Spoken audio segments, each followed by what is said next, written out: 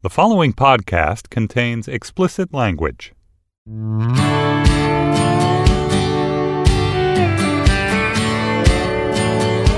Hey, this is The Moment. I'm Brian Koppelman. Thanks for listening.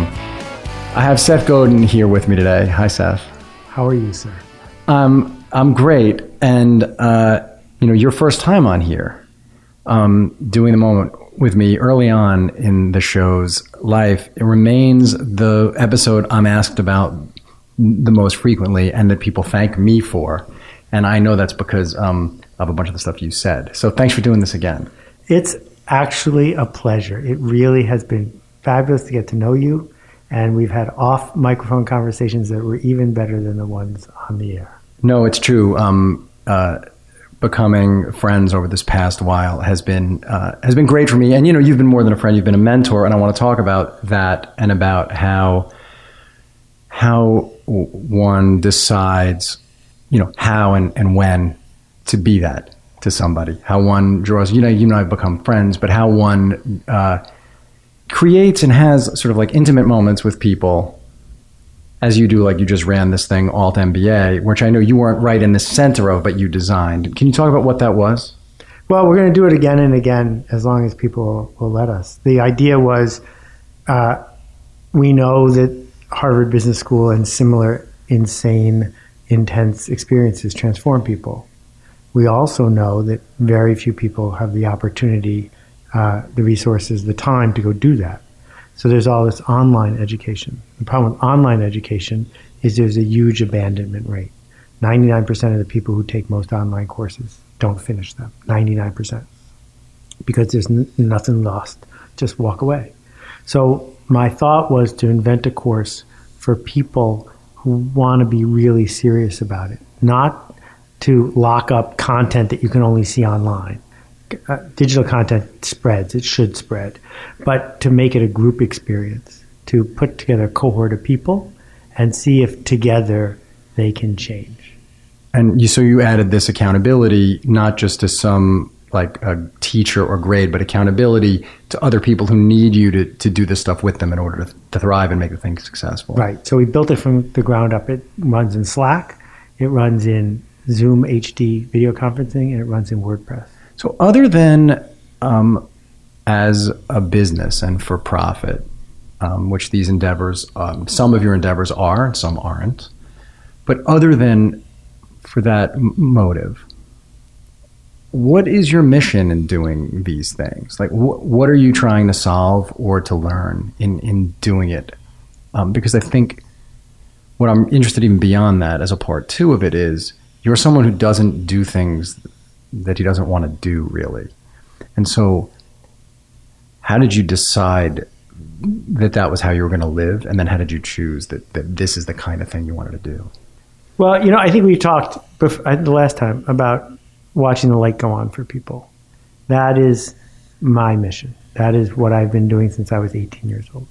That when I'm doing my best work, what I'm doing is engaging with someone and helping them see the world differently and let them do work that they care about. And sometimes you can do that with a book. And the magic of books used to be that millions of people would go to a store waiting for a light to be turned on. So it's scaled. And it was a combination of a solitary endeavor, but a community one as well. I do it in person with people I care about. But that doesn't scale. So the question is there a way in this post-book world to be able to create environments where people change? So I will run a seminar in my middle town of Hastings-on-Hudson. A couple hundred people will come. Sometimes we'll do an intense one, 2 or 3 days. You can see it. You can see it in people's faces. Sometimes they'll cry. Sometimes they'll laugh. Sometimes they'll get to the next place. That's what I want. And I never keep track of whether there's a business there. Because that's what lights you up still. Yeah. That is the thing that lights you up still. Exactly. Is and so how do you get that thing doing this sort of online thing where you've taken yourself out of it? Is it about legacy? Like what? Right. So taking yourself out of it isn't really accurate. So I did a course at Udemy. It was one of the most popular courses. It's still running. It'll run forever. And I am out of that. The course is what it is. It's like a book. I'm done. I was talking to a friend the other day. I said, when you read my book, I don't come to your house and watch you read it. The book's done. I wrote it a year ago, 5 years ago. That's what the Udemy course is like. This one, it's happening in real time. We can see the Slack room. We can see the comments. We can see what people are posting. That is the course, is the interactions. I'm watching there. I'm there. I'm just not the host necessarily. I'm the architect. Well, did you decide, because we were talking about it before you actually launched, and you told me you weren't sure how much you were going to interact with the people because you wanted... Right. I bet you wanted to let it live without you interacting. Right. So I'm limiting myself to like one a day, one interaction a day. Because when it scales... Per person or... Total. Because when it scales, I can't keep up, right? When it scales and there's 3 sections running whatever, it'll run. So the architecture is what's important. Can you create an environment where really stellar people, because everyone's in there by application only, where really stellar people with the right motivation bump into each other for the right reason? Can you train the coaches? There's 5 coaches in every section. Can you train them to be doing the work, not of knowing the right answer, because they're not a TA. Their job is to help lead people to the place they want to go in the first place. Yes, raises so many questions for me. I mean, how do you find people, like the thing your clarity of thought that you've developed for such a long time, that you've worked so hard to develop, and that your freedom helps you to develop, to think about? How do you give that to people who are then sort of a step removed from you, gonna be able to coach and teach? How does it not become sort of an echo of an echo? Well, so I need to give you a detail so that you can understand what we're teaching. Please do. Today, there are 12 projects. The project that was due yesterday was write a short essay in public on our WordPress site that anyone can go read about why someone who disagrees with you about a fundamental issue is correct, why a customer who shops at your competitor is correct, why a VC who turned you down is correct. Because the word correct doesn't mean right. The word correct means, based on what they know and who they are, they did the right thing. Because that's the only thing we ever do is the right thing, based on who we are and what we know. From our lens, right? This is really hard, it turns out. Really, really hard. And it feels like it should be easy. But then you start writing it and you start like insinuating that they're stupid or insinuating that they're uninformed, or because you're worried that if you bless this person who believes the other thing, who believes, in denying this or doing that, you might be giving the universe permission to do it. And how dare you? You're like, it's really hard to let go of that. It takes humility, it takes generosity, it takes courage, all in one, right? Well, the coach's job isn't to be me. The coach's job is to see when the person isn't being everything they know how to be and say, did you think about this? Not in terms of the right answer, but when you wrote that sentence, does it sound to you the way it sounds to me? That tiny little bit of coaching done 2,000 miles away, asynchronously, is enough to turn on a light for somebody. How did you train the 5 people? How did you find people who you felt, I'm thinking about in a good way, in the end, Willy Wonka is heroic, right? Because in the end, Willy Wonka is only after finding people who have the right thing in their heart to go and do the thing. So, as he says at the end of the movie, the first one of them, it's in the book, it's very hard, to find this thing I've trusted and loved. You're smiling because...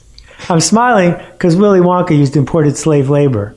And Willy Wonka was a crazy pedophile. But we're going to leave all that Willy Wonka There's stuff no proof that... First of all, the Oompa Loompas thanked him. Yeah, that's not untypical. But leaving that part aside, all the coaches are people I've worked with in the past who have been in my seminars, who I've seen go on this journey. But what we did was we ran the whole thing with them as students. Great. And then I was the coach because I needed to help them understand, I don't know any secret words. I don't know any secret answers. So I'm not going to tell you the secret answers because there aren't any. I just need to teach you to notice the things I'm noticing. And once you see the thread, they're obvious, right? And that's what good light turning on is. So I would love for you to be a coach. You'd be a fabulous coach, but you're busy with your fancy TV show. Well, if it was something you wanted me to try to do, I would try to find the time because it does sound totally fascinating. I'd love to go through and see it. I mean, you got to show me some of the materials. I would love to look through it. It's very cool. It's working so much better than I even hoped. It's really nice. So how did you decide when you were going to actually launch it? You'd gone through it with the 5 people, but we talked a lot about failure last time and sort of which kinds of failure we're comfortable with or how we decide something's a failure. How did you decide, okay, this is ready, I'm going to give this a shot? Because when you do something, there are so many eyes on it. And it's not just like putting out a book. You've put out a lot of books. And they're all hits. Was it at all scary for you, and how did you decide to do it? Oh, it was totally not ready. And it was totally frightening. And that's the only reason to do it. That, if you look at the blog post I put up when I posted it, I didn't say, this is guaranteed, certain, super tested, you're going to love it, it's perfect. I didn't say that because I trust my readers and they trust me. And so I needed to say, this is what we're going to try. And if you want to be part of the first iteration, I'd love for you to do that. That feeling of that cold white fear is something that I need to feel present, to know I'm doing my very best work, not just doing my job. When I do my job, I know how to do my job. And I don't disappoint the audiences when I give a live talk, because that's my job and I know how to do it. And I can bring new material, but I don't show up and say, here's an hour of new material that I've never done in public before, because that's not my job, right? My job is in that moment to teach things that I know work in an environment I'm familiar with. I've done it thousands of times. But the work for me is not just doing the sequel, which is why coming here is weird, because I've done this with you before. If I'm going to try to do it better than the last one, we'll both fail. I thought of it ahead of time too, so I'm glad you brought that up. I decided we were just going to have a conversation. I was almost not going to bring anything to ask you specifically for that reason. We're not chasing the podcast we did last time. The podcast we did last time exists for people. That was a conversation between 2 people who'd just gotten to know one another, in the months leading up to it. And people can find that sort of and listen to it. But what I wrote down, like the one thing I wrote and I thought we could almost talk about the whole time, was fear. These are the things I wrote down: fear, barriers to entry, and why we still have comfort in gatekeepers. Mm-hmm. Because, as I know you see all the time, people ask these questions to you, to me. And when you get underneath them, or when I get underneath them, the question will be on its face: can you help me make a connection to somebody who can help me? Yeah, sure. But what I hear after all this time, because I say, well, I say, like, go read The Dip by Seth Godin, or go look at Do Over by John Acuff, or you know what? You don't actually need that connection. Put your work online. Or your brilliant essay about agents. Right. Yes, the essay I wrote about agents on my blog. Thank you. And then they say, yeah, I get that, but how do I get an agent, right? And so, to me, what's underneath it is this need for validation. Did people want someone? This is my sort of reduction of it: is they want some figure to tell them they're good enough, or that their thing is valid, or they're so frightened of failing in another. So what do you think is... Right, so let's go into this. There's a whole bunch of things. Please, this is what I'm... All right, the first thing is there's a huge difference between reassurance and validation. Yes.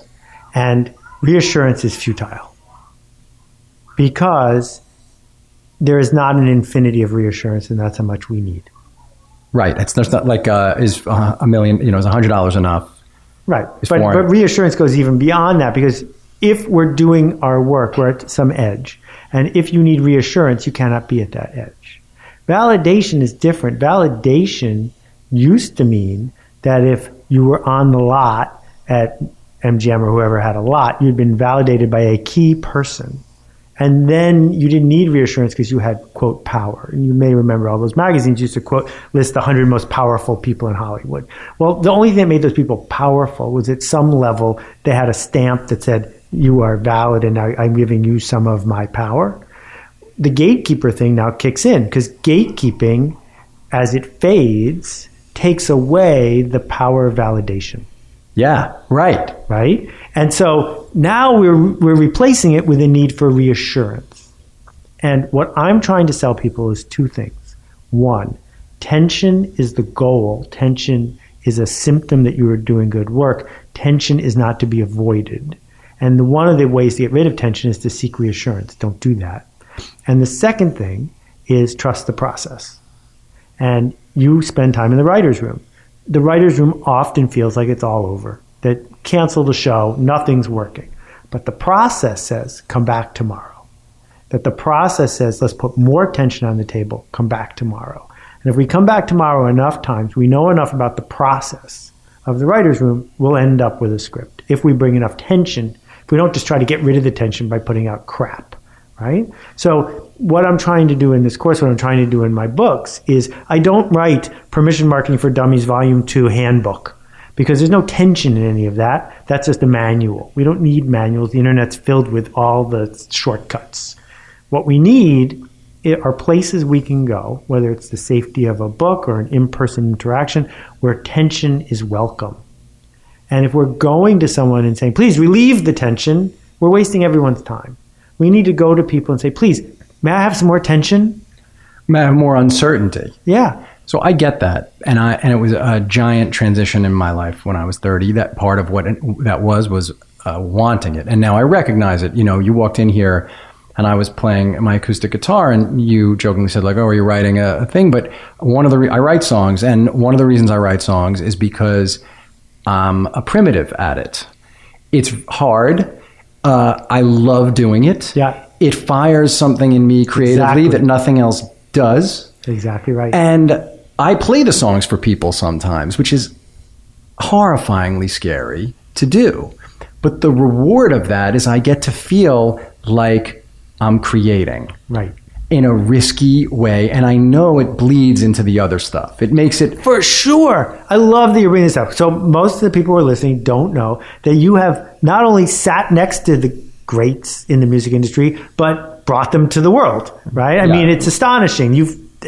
I have worked with those people, and some of the people who listen to the show know, I used to be in the music business and work with... but the cool thing is, you're not saying, that's for other people. I'm not allowed to go there. Nor are you saying... that's trivial, it's easy, I'm going to go be them. You're doing exactly the right thing, which is to say, there's work here. I could choose to do this work at my level because the act of doing it feels exactly the same to me as it felt to Tracy Chapman to write Fast Car. It's not going to be a hit for you. Doesn't matter. It's not about what other people think. It's about the fact that you danced with the tension and then finally released it in creating a song. And that's enough, because then you can bring that to the thing you get paid to do and actually do work. Then within the job, you can dig in and do the work. Right. Because you're conditioning yourself to want it. It's why I did stand up. It's why you have tried all sorts of different things. And so how do you now for yourself? So I will go and write these songs and play them, and I'll, you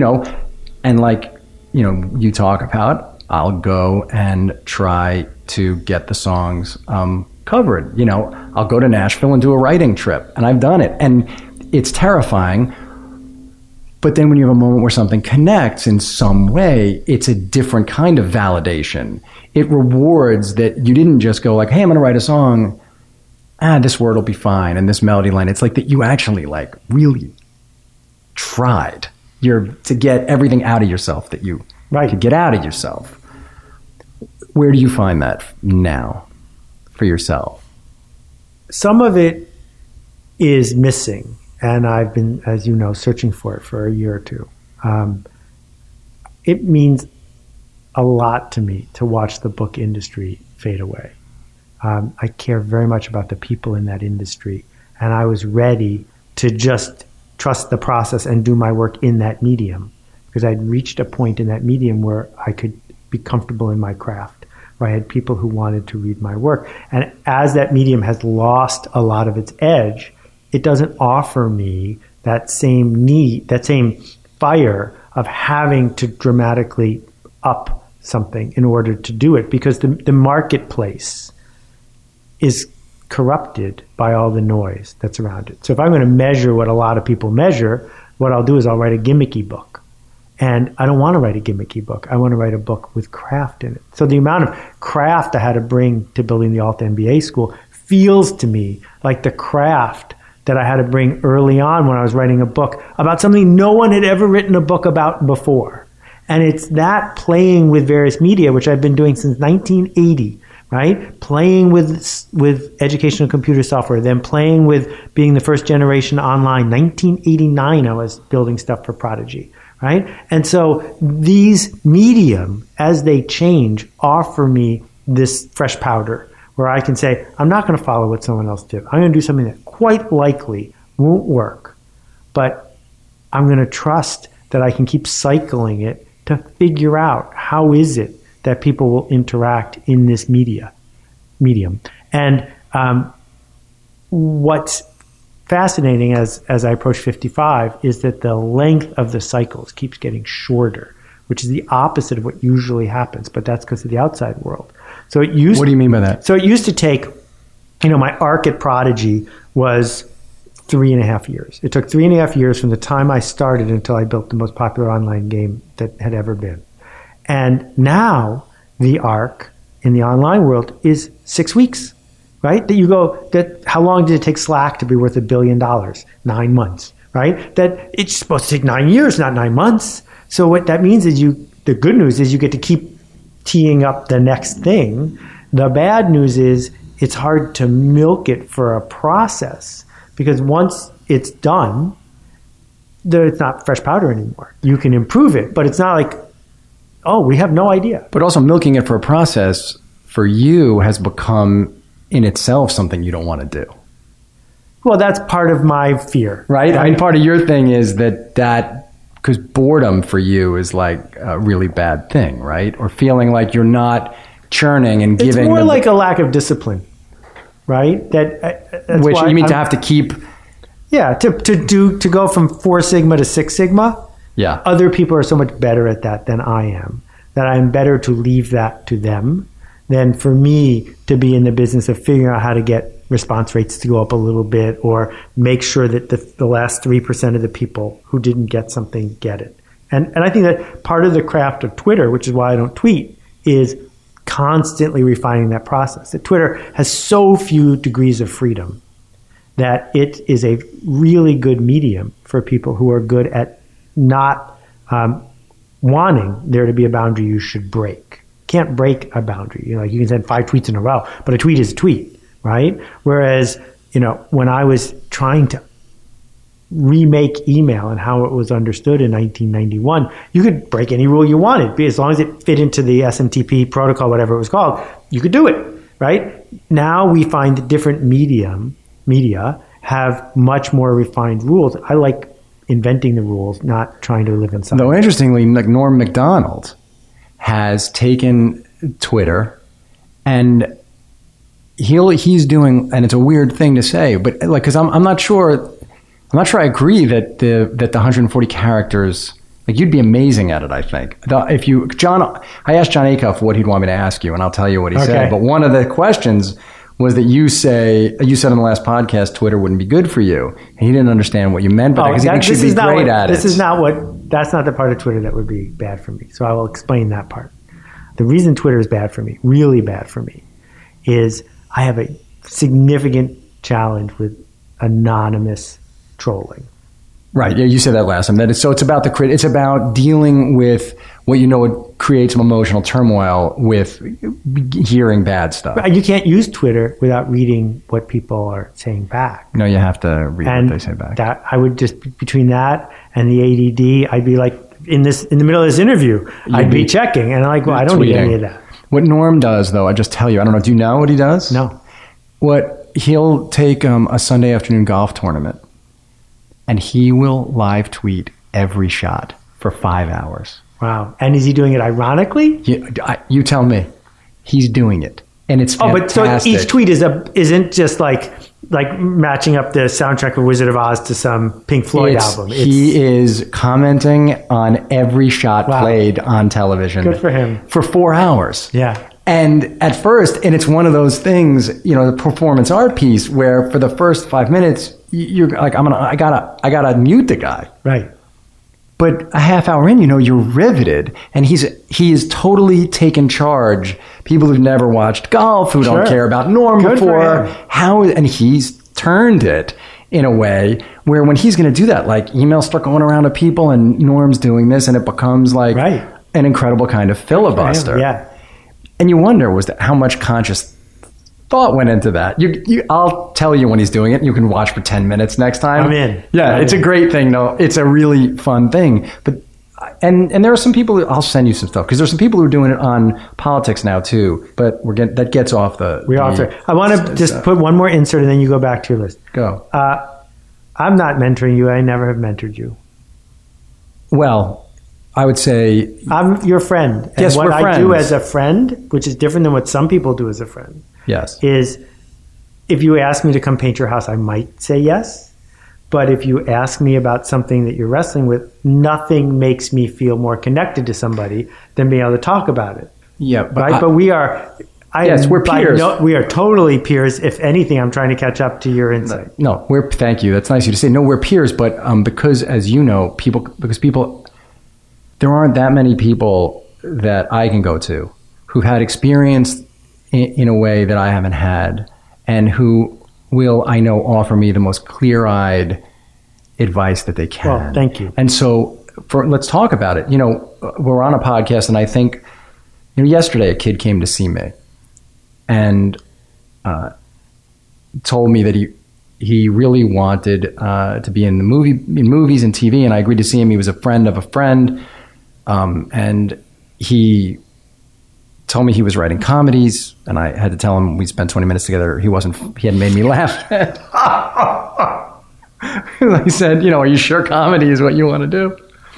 But at the end, my wife showed up, and we're with this kid, and he said that he went to Madison. And Amy remembered that Jill Soloway, who created the incredible show on Amazon, that Jill Soloway went to Madison too. And she said to him, you should reach out to Jill Soloway. And this kid was telling me, I'll do anything, I'll go anywhere. He's probably listening, and I'll do anything. And he said, I wouldn't know where to start. How would somebody do that? He's 30, so I'm saying kid, but he's 29 years old. And so this is what led me to, obviously he knows that you can tweet, find an email, write a letter, call an alumni office. There's 40 things That's not even his problem. His problem is he likes being an unsuccessful creator of writing. Yes, you talked about the Starbucks people last time. But how do you think people, what's the comfort in that? Oh, the comfort is fabulous. It's fabulous because the story you get to carry around with you is bulletproof. It's insulation. It's the outside world doesn't understand me. The outside world is against me. The outside world won't give me a break. If only they would, then my genius would come out. But right now, I'm just an outsider. And as long as you're carrying that around, you are safe. It has completely transferred all the responsibility to someone who is not you. And so when you say to somebody, which is what I usually say to people who are nonfiction writers or even fiction writers, finish your first book and then email it in a nicely laid out PDF to 100 people. Just give it away. If it's good, it'll get to 10,000 people, and then you'll have no trouble selling your second book. If it's not good, it's a good thing you gave it away because no one's going to publish it anyway.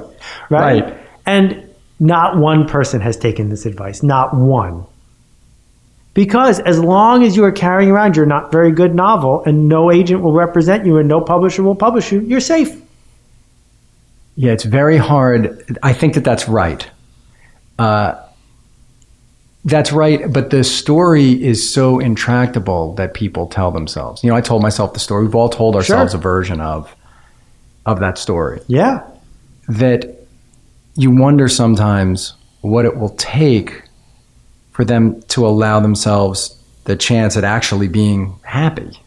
Whoa. You just put a whole bunch of stuff on that person that they didn't ask you to put.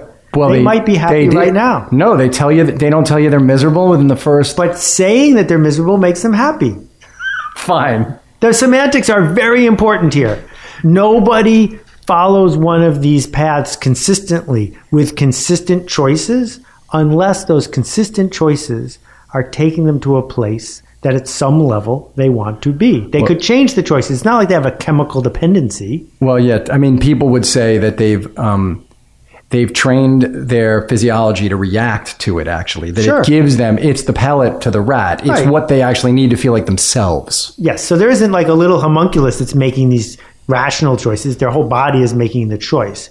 But the point is that part of the action is coming up to semi-strangers and asking them for the key to the Emerald City. And then when you give it to them, they somehow drop it. That. Right. Right. So does that drive you crazy? No, because that's why I don't do any coaching or consulting. Because I figure if someone hires me to be a consultant, they want me to solve their problem. And I can't solve their problem. All I can do is turn on some lights so they can solve their own problem. And I'm much happier doing that for large numbers of people as widely as I can than to have to sit with one person and be their therapist at the same time. So what I'm saying to people is, you know what? Here's a microphone. If you want to talk, talk. If you want to sing, sing. I can point to the story of Amanda Palmer. I can point to the story of Steve Pressfield. I can tell them to read this. Their paths are well lit. That way more lit than you and I had to deal with a long time ago, right? For sure. And so it doesn't mean they're easy. It doesn't mean they're not uphill. It doesn't mean they work for everyone. It doesn't mean there aren't people with less talent who are getting more than you, because there are. All it means is there's a lot of randomness going on in this. The lottery tickets don't cost that much, but if you don't buy lottery tickets, you can't win.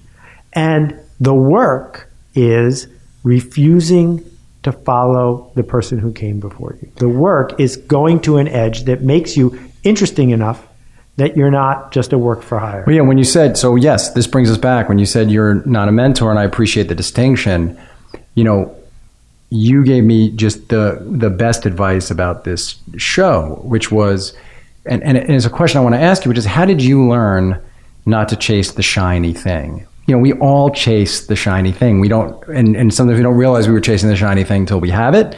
But there was a moment at the beginning of this when I was starting to, gain an audience that I could tell was reacting, and we were, some people are listening on Slate and they're newer if they're listening in the Slate feed, but the people who are listening on my, the Moment with Brian Koppelman feed, they've been listening for a year and a half or 2 years. Thanks, guys. They have, which is great, and we have a real relationship. And there was a moment where I was feeling pressure to book more famous guests. People were offering those guests to me, and where I could have taken the show and done other things with it. And you said, and it was great, you said, remember why you do the show, why you wanted to do this.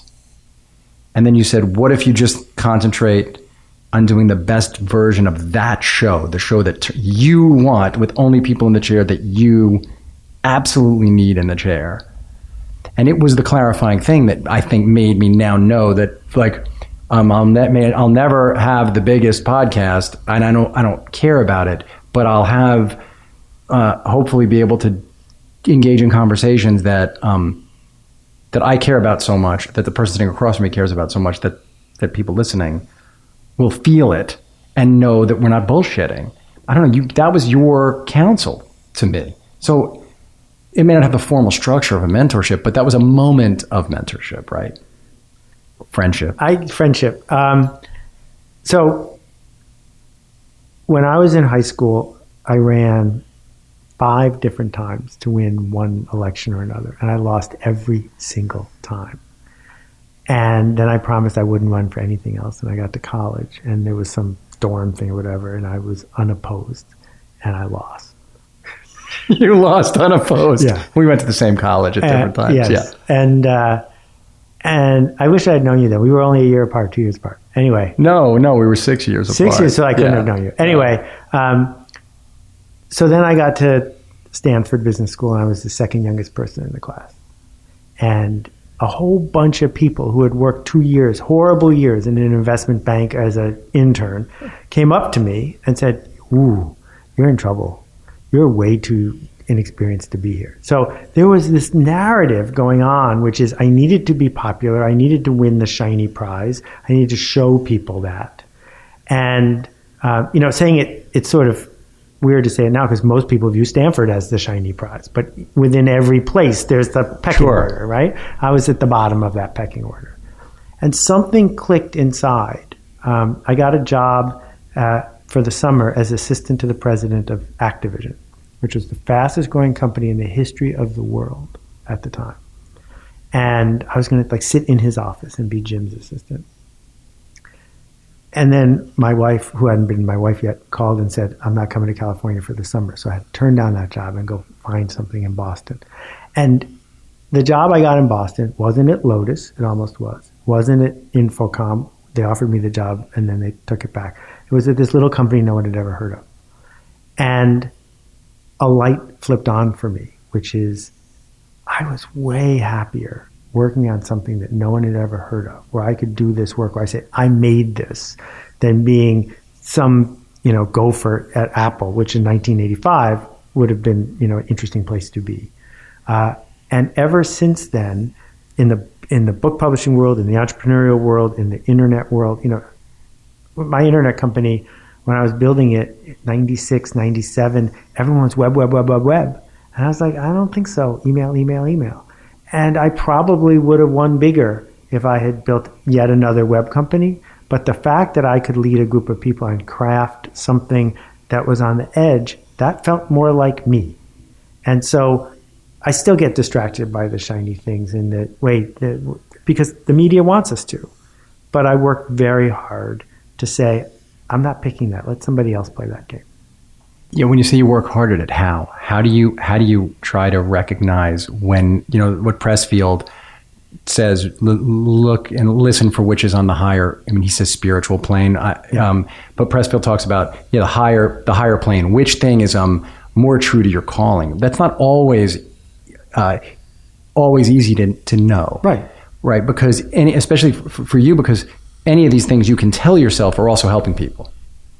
You can tell yourself all of it is helping people, right? It all is, because you know why? Because it all is helping people. You're giving, you hear back from them. So how do you figure it out? Some of the hard work.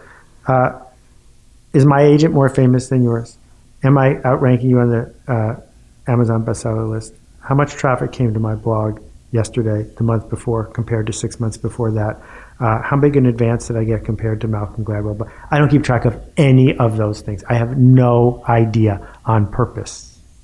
Because huge. Once you head down that thing, you have grievances. Well, this is reassurance again. So you're committed to not getting that reassurance. Right. And so you're naked, but you also want to air your grievances. Someone steals your idea and does great things with it. You want to air those grievances. But I don't. I'm saying, no, good for you. Steal more of my ideas. You got a $2 million advance for your first book?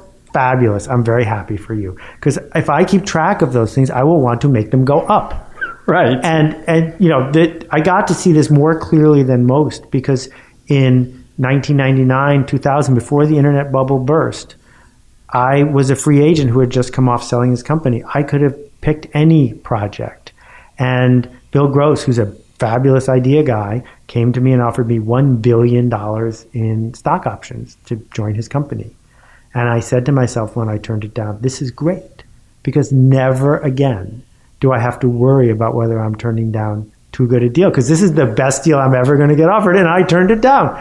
And then the bubble burst and my $1 billion was worth zero, so it worked out. But it got me out of the habit of saying, compare and chase and have grievances. Instead, I'm saying, compared to what I would have done if I had pushed myself harder, compared to what I would have done if I was braver, does this piece of work stand up? Am I building more trust and more connection with this, or did I try to take a shortcut? That's what I'm comparing myself to. That's what you're thinking about on a daily basis. Every 10 times a day. 10 times a day you're thinking about, how can I be even more of the thing that I want to be? How can I, you're really saying to yourself, how can I offer more value? I don't mean value in the way someone would say, hey, I'm going to throw in a thing. But how can I seek less reassurance? Yes. And how can I find that platonic ideal of what I set out to do, the change I am trying to make in the world, and make that change happen more? So if I got an email from Pakistan, which I did this morning, and someone I have never met and never will meet found the thread of 6 things I did and put it to use in something I could never imagine doing and grew as a result of that, and I make 0 from it and no one else knows it happened, I'm thrilled. That's the best thing that could happen to me all day. Do you write that person back? Always. Then they write you back again, and then you find a way to... I've gotten better writing notes back to people that acknowledge them, that thank them, and make it clear that they're probably not going to want to have... Because that is another version of the shiny thing, is like you, all these people writing and engaging in sort of a spiral of becoming a guru. Right. Because it seems you've also really tried to avoid becoming that. When I think about it, the other thing you could do... you could very, very easily go around the country and do Seth Godin seminars that would sell out all over the place, and you'd make a fortune. I know you go speak at seminars. I know you do that. I could do the Seth Godin action figure. Oh, wait, I did do the Seth Godin action figure. And the reason we did the Seth Godin action figure for charity was to make fun of the fact that some people think I'm a guru. It's a joke. Right? The whole figure, it's from Archie McPhee, my favorite store. And, I tried to talk them into it and they said, that's an interesting idea. And they called me back a year later. They said, David Sedaris turned us down. You are a second choice, which is perfect. That's excellent. Right? Perfect. But the thing is, when I do these road trips, I haven't done one in 3 or 4 years, they're structured in a way that's insanely grueling. No staff, maybe one person, all volunteers. I'm on stage for 9 hours doing Q&A in a historic theater, sure that any moment the whole thing is going to fall apart.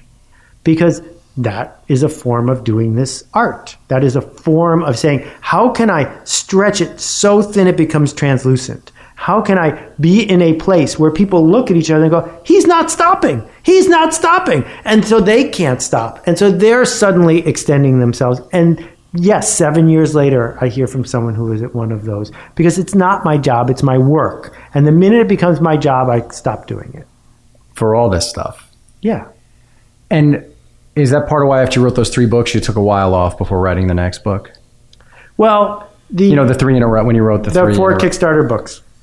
Kickstarter was early in their days, and the thought was, this is a new medium. What can I do with it? And also the thought was, finally there was this tool I could use to get the bookstores to understand that this section of the bookstore, which they didn't like, actually had quite a following, and that they could support this. So it all fit together and worked for me. But writing 4 books, editing them, laying them out, designing them, and shipping them in 100 days was really work. It was a sprint so there was not a lot of filtering going on. I was making decisions that were truly raw, and I was proud of that. And then I was done. I was like, oh, there's nothing left for me to do that's interesting in the book world. And I really was done. And the only reason that What to Do When It's Your Turn came out was because I did this audio for Tammy at Sounds True. And Tammy's been a hero of mine for a long time, so when she asked, I instantly did it. And I'm listening to this audio, and I really love the audio that I made. And I only know the book. I don't know the audio. I have to get it. Yeah, the audio's called Leap First. And it's a benefit for Acumen, and it's raised good money, which I'm very thrilled by. Yeah, I thought I knew all your stuff. But anyway, I said, some people won't listen to an audio, so I need to make a book. So I did the opposite. Instead of making an audio of a book, I made a book of the audio, and that's what led to Your Turn. And it needed to be visual because I didn't just want to make a transcript. Yeah, you referenced it, but somehow I just haven't heard it. And I will, but I want to go back because, so this all makes sense. And it's very clear about these moments in your life and how you look at it all. But, you did say the last year and a half or so, it's been hard for you to find the thing that feels like the work. But for the first time in memory, I'm not beating myself up. I don't feel like I'm going to die tomorrow. I don't feel... You mean if you can't? I will eventually find it. But it used to be that every day I was between was horrible. Just horrible. Why? Wasted opportunity, but more than that, missing that feeling that is my best companion. Right. Yeah. That it is still... My friend Tony Gilroy, the screenwriter, talks about that moment that happens a couple of times a year where you feel you have a secret Yeah. And you walk around the city knowing you're the only person who has the secret. Exactly. Not the secret like it's going to change the world. Right. It's your little secret. Exactly. It's what you have when you have these breakthroughs. It's Tony, and it is true. You have a moment where you come up with something and you go, oh, that's going to fire me up. This is the fuel that can burn for me I can burn this for 6 months. Yeah. And I've done it, there's been a couple, I built a really ornate business plan that was, I think, super valuable, really juicy, commercially big, and started putting people together for it. And then I looked at it and I said, I should have done this 5 years ago. 5 years ago, this would have been the kind of thing that made me thrilled.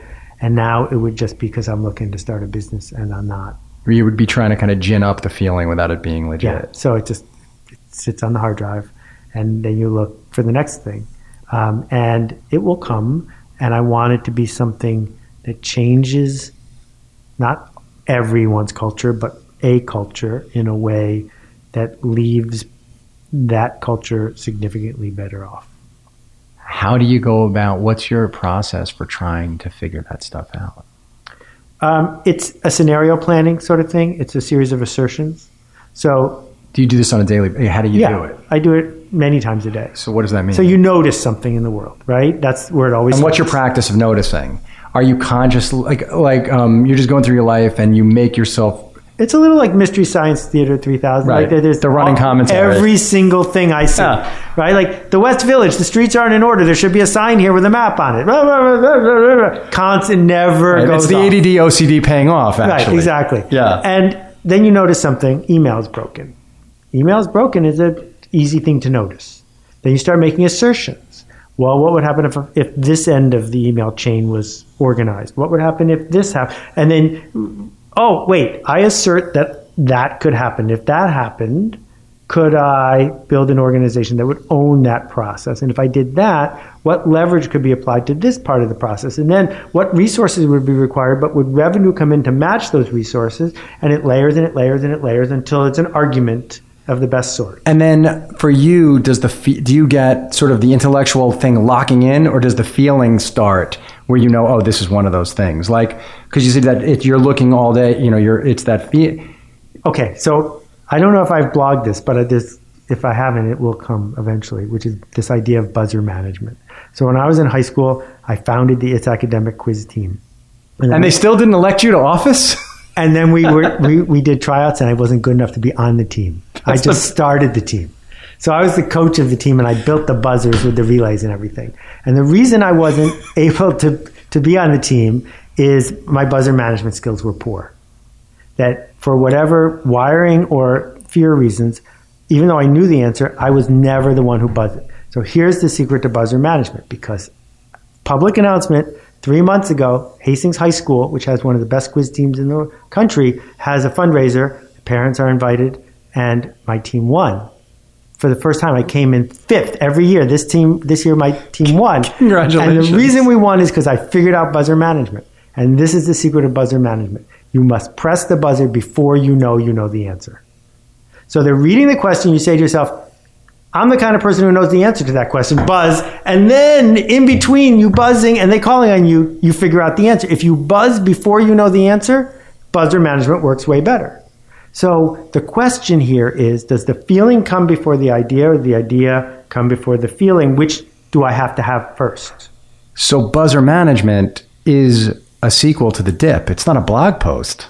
Buzzer management is a short book. There we go. You could write the foreword. I'll write the foreword, but that's a short book, man. That's a book we all need, because what you're talking about, it is what you talk about, is taking the risk to leap in when you know that you can solve it. You believe you can do it. Right. And so, don't look to ask someone if your cousin knows a contact who can introduce you to an agent. You know you can do it. Fucking go do it. Yeah, that's what Poke the Box is about. Comes out in hardcover, new edition in September. Yes, but buzzer management. It's a great title. You have to write that book, Seth. You'll write it quickly. It could be a movie. Seth, I have to tell you. Writing books is not the hard part. I have to tell you it's not a movie. I'm sorry. What, with Robert Redford? So writing books is not the hard part. Publishing books is the hard part.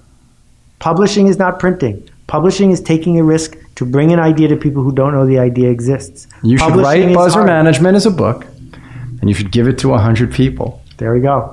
And give it just to 100 people and tell them to do whatever they want with it. There we go. And see what happens. I'll see what I can do. And what I imagine will happen is that 100,000 people will very quickly have the book, and there will be something in it where then they can do something, a way of giving back, a way of doing something that they got as a result of getting to read the book. And I bet you that something positive will come from That's why it's a blog you post. doing that.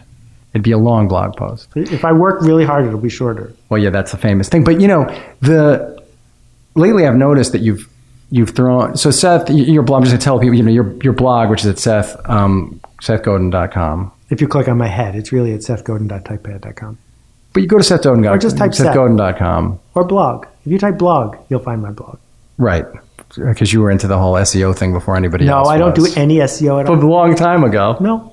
Even then? No. Because it's part of measuring. But I get it by email every day, which is wonderful. It's a great thing to get every day. And yeah, I figure I don't write you every day when I get it because I think you must have so many people who That would write be you. too many. Yeah, it seems like it would be just too many to get. But today's post I'm really proud of today's post. Yeah. About expectation. It was, today's post was really good. That when we hold a mirror up to other people, the person they see in that mirror is the most important thing they're going to see all day. That what we expect of the people around us is the way we determine what our culture is like.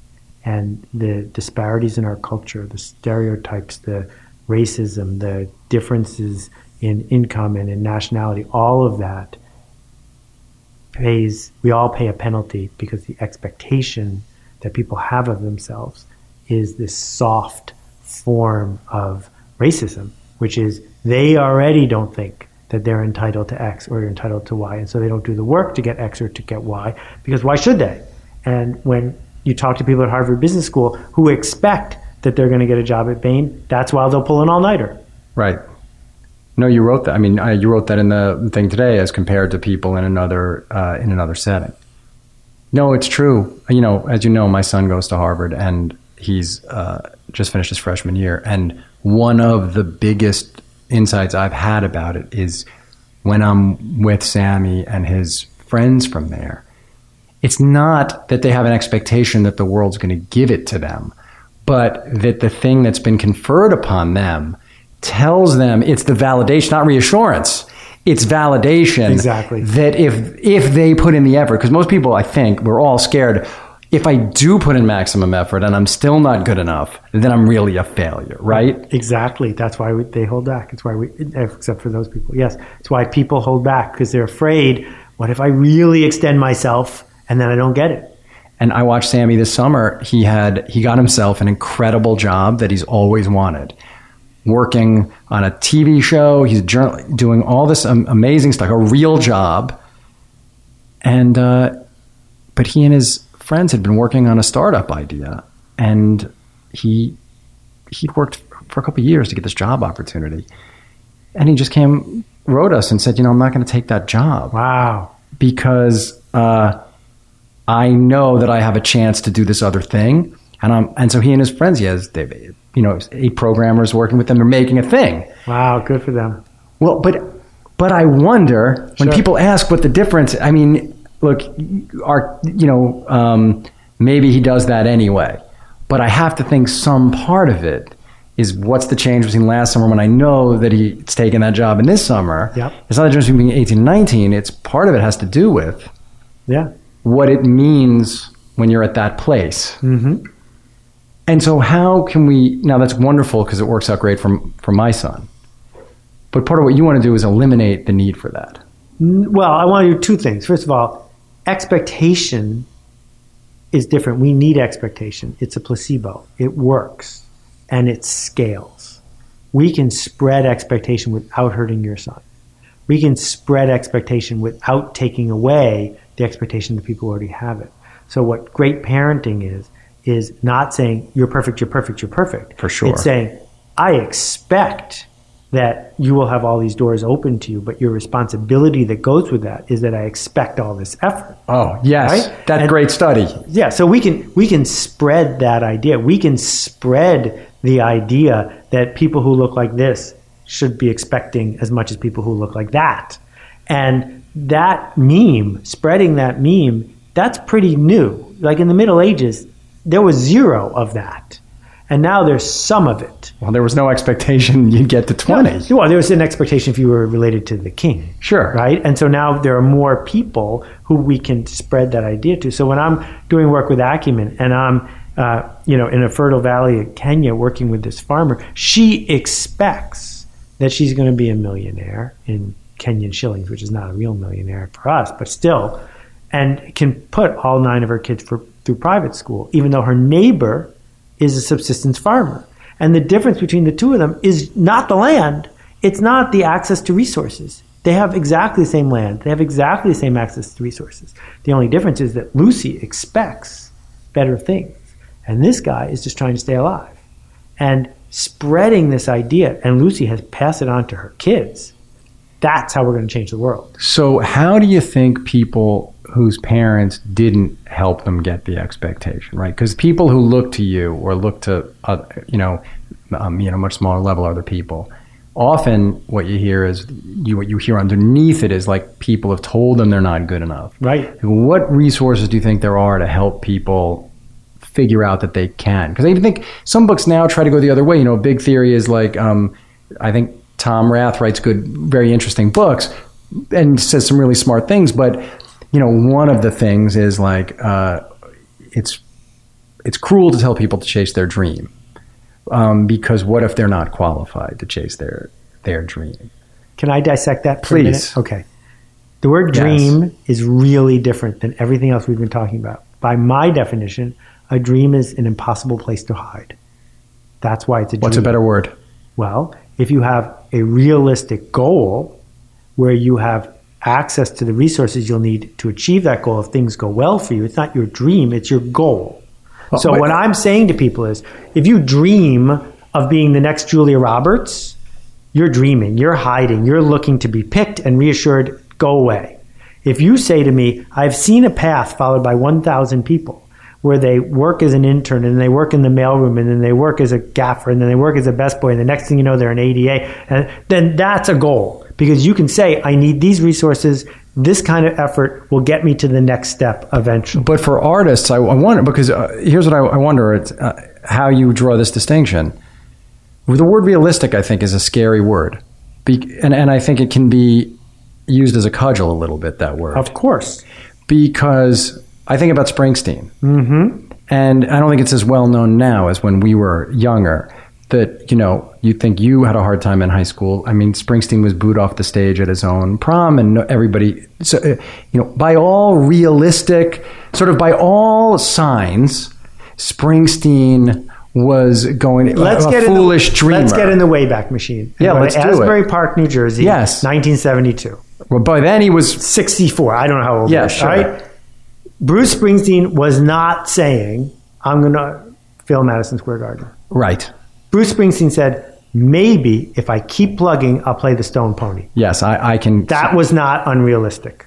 Even though people around him said it was unrealistic. No, it wasn't unrealistic to say, I'm going to devote a couple years of my life to play the local bar. Because lots of people play the local bar. Because you don't need a strike of lightning to be allowed to play the local bar. And then after you play the local bar, it's not unrealistic to say, I want to get invited back to play the local bar. It's not unrealistic to work your way up. The dream is the guy who's sitting in his attic waiting to get YouTube traffic like Psy. That's dreaming. So what I'm saying is, how dare we say to people, let's not encourage people to pursue their dream because they might not be qualified.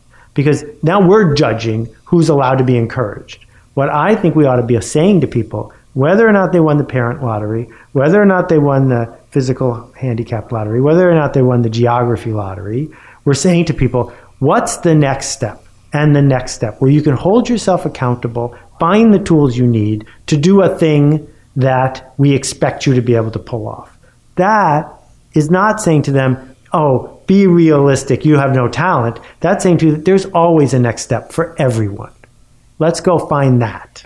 There's always a next step for everyone is a great place to leave it because you have to be somewhere. I'm sorry. No, Hey, thank you so much for listening. Seth, thank you for doing this. I'm just quickly looking at John Acuff, whose book Do Over, Great both book. of us love. And he's my good pal, and he told me to tell you that he and his wife danced around the house like a band, hearing their song on the radio for the first time when he got your blurb on his book. But listen, man, thanks. Seth Godin, you can find him. He just told you, just type blog or Seth into Google. I'm at Brian Koppelman on Twitter. You can write to me, themomentbk@gmail.com. I read them all. I really try hard to respond. Don't pitch me any And if ideas. you're thinking of sending me email, send it to Brian. No, don't. Send it to Brian. Okay, Send then I'm it going to to forward copies. them, and I'll forward them right on to Seth. All right, everybody. Thanks, Seth. Thank you. A pleasure.